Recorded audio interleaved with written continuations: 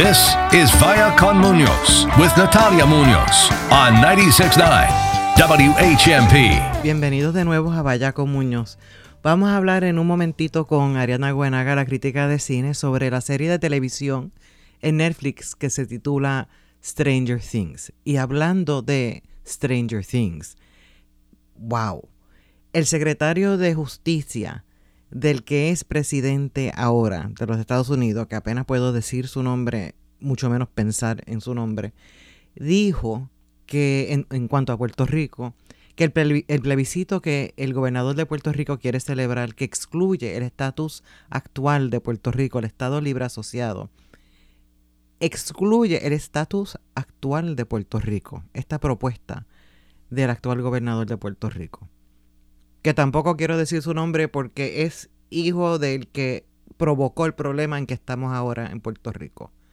El que en los años 90, que fue gobernador, que creo que fueron 40 o 43 allegados de ese gobernante, tuvieron que ir a la prisión por haberse robado cientos de millones de dólares. Bueno, Stranger Things. El secretario de Justicia de los Estados Unidos, Jeff Sessions, propuso cambiar el diseño del plebiscito del 11 de junio próximo, convocado por el gobierno de Puerto Rico, para incluir el actual estatus territorial.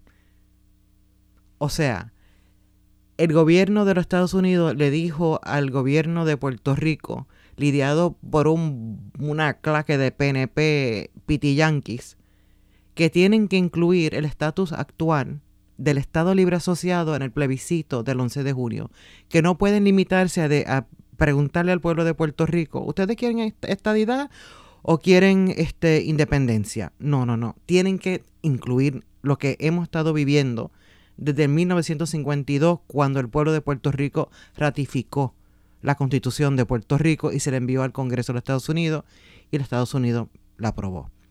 Porque esa es la relación que tiene Puerto Rico con Estados Unidos. Ahora, podemos tener muchas conversaciones sobre si este estatus tiene falla o es perfecto o hay que mejorarla. Sí, pero es de excluirla de un plebiscito costoso también, que le va a costar al pueblo de Puerto Rico $5 millones en una época en que Puerto Rico no tiene nada por la deuda provocada por el papá de este gobernante que hay ahí ahora. Así que Stranger Things jamás pensaría que la administración del presidente actual de los Estados Unidos estaría a favor de incluir el estatus de Puerto Rico, el estatus actual de Puerto Rico. Jamás pensaría que esta administración haría lo correcto, porque se ha pasado todos los días haciendo lo incorrecto. Así que esas son buenas noticias. Y es, bueno, Stranger Things. Bueno, ahora vamos a pasar a hablar con Ariadna Goenaga sobre esta serie de televisión de ciencia ficción que ella dice es fabulosa. Pues mira, es una serie que cuando empecé a verla, de repente fue como viajar en el tiempo hacia mi adolescencia en los años, o infancia también en los años 80. Pues es una serie que recuerda muchísimo y de hecho está basada y expresamente en todas esas películas que vimos en los 80 de Spielberg, como E.T., con los Goonies también, incluso Alien, ¿no? Entonces te recuerda todas esas películas de ese ambiente de los 80, a esos niños, porque los protagonistas son un grupo de niños, ¿no? Que de alguna manera están en el final de la infancia, casi al principio de la adolescencia, pero que todavía son niños y niñas, ¿no? Con su manera de ver las cosas, con los juegos que tienen, en un mundo de adultos, pero en el que ellos juegan y ven las cosas según su cerebro, ¿no? Que tienen de niños. Y eso es lo que más me ha gustado de esa película. Que los personajes infantiles están muy bien construidos. Es sorprendente como una película que es hasta cierto punto crea una tensión en el ambiente por saber lo que está pasando y que lo que está pasando puede ser terrorífico. La actitud de los niños es la actitud de la que tendría un niño, que es de alguna manera desde la inocencia enfrentarse a los miedos de una manera infantil, combatiendo los miedos con las armas que ellos desarrollan en sus juegos cotidianos. Tirar piedras, por ejemplo, o pensar en inventos extraños o en tácticas extrañas para escapar o en esconderse, y eso creo que es el principal punto de éxito de esta serie. Aquí tenemos entonces actores muy buenos y tenemos un libreto un guión muy bueno. Winona Ryder específicamente se destaca en esta serie. Sí, Winona Ryder también, al igual que la ambientación de la serie, es también una actriz de los 80, que bueno, desapareció de las pantallas y de nuevo regresa. Al menos yo no la había visto, creo que hizo cosas menores, pero con fuerza en esta serie, ¿no? Y es recuperar también a una actriz que fue un icono, ¿no? de los años 80, pero también no es solo el ambiente de estas películas de aventuras de niños de los 80, también toda la temática recuerda muchísimo a películas de adultos de los 80, que se basaban mucho en la existencia, ¿no?, de laboratorios secretos de experimentación, de bases secretas en las que el gobierno de Estados Unidos hacía experimentos rarísimos para combatir al comunismo, ¿no? Se hicieron varias películas durante esos años y eso también está incorporado en la serie.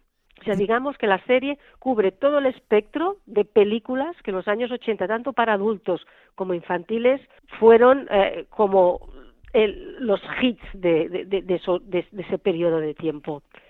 Y en ese sentido creo que logra combinarlo todo muy bien y hacerlo atractivo para un espectador del año 2016 o 17. Esta es una serie que vuelve este año. Esta es una serie que tuvo... ¿Cuántos episodios? ¿Fueron 10 o 12 episodios? 10 episodios la primera temporada y está pendiente de estreno la segunda temporada.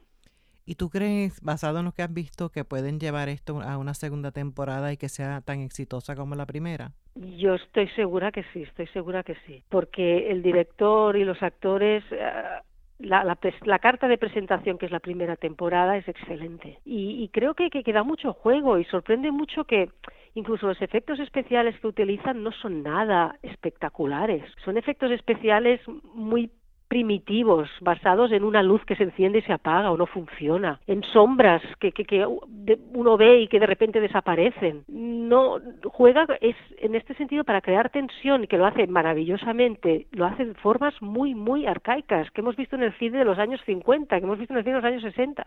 Solo quizá lo que es, entre comillas, el monstruo, sí que es más utiliza una técnica para recrearlo más actual, pues está digitalizado, recuerda mucho al monstruo de Alien, ¿no?, en ese sentido, pero la tensión que te crea la película utiliza recursos muy, muy, muy básicos. Y lo bueno de eso es que como sabemos, muchas películas y muchas series de televisión han dependido demasiado en los efectos especiales, unos efectos exagerados, ¿no?, que Sí. devalúan pues la película o devalúan la serie de televisión porque llaman toda la atención. Sí, porque muchas veces se utilizan los efectos especiales cuando no hay mucho que contar, ¿no? A veces para esconder un guión flojo, un guión poco interesante, pues bueno, utilizamos los efectos para sorprender, ¿no? Pero llega un punto en que ya nos sorprenden. Y en el cine la imagen es básica, pero el guión es importantísimo. Cine, televisión, con un buen guión, pocos recursos extras necesitas. Un buen guión con unos buenos actores, yo creo que es el 90% de la película.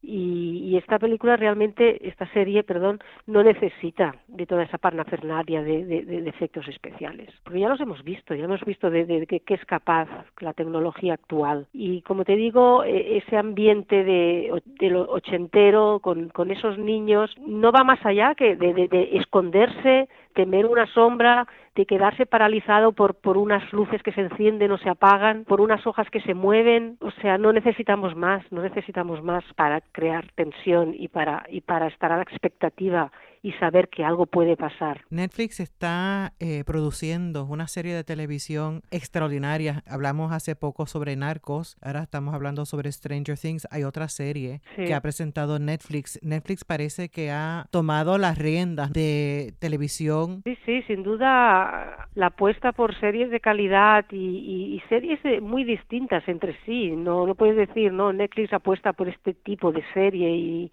no, series muy variadas. Es muy interesante. De hecho, está diciendo que estamos en la época de las series, ¿no? A falta, y creo que hasta cierto punto es verdad, de películas realmente excelentes.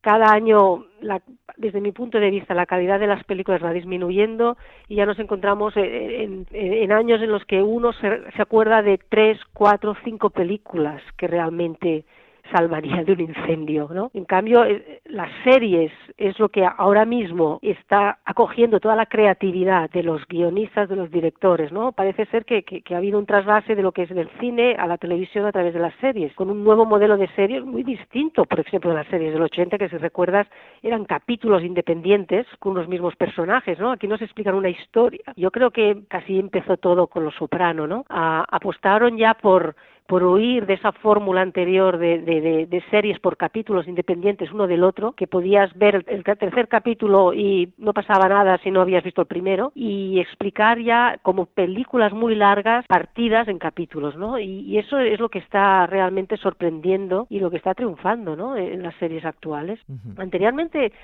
yo encuentro a faltar quizá, y eso pasa también en el cine, buenas comedias o buenas series cómicas. Parece ser que el género comedia está en sus horas más bajas. No sé si es un problema de que hay que renovar porque ya nadie se le ocurre un formato distinto. Sí que es verdad que Big Bang Theory tiene muchísimos seguidores, pero encuentro a faltar más comedia. Para mí es muy muy grato ver una serie en la que por fin volvemos a esos actores infantiles creíbles, que construidos a imagen y semejanza de cómo es un niño o una niña de 10, 11 años, que actúan de acuerdo con cómo es una niña de 10 o 11 años y que llevan la serie, y que realmente un adulto para nada tiene la sensación de estar viendo algo para niños.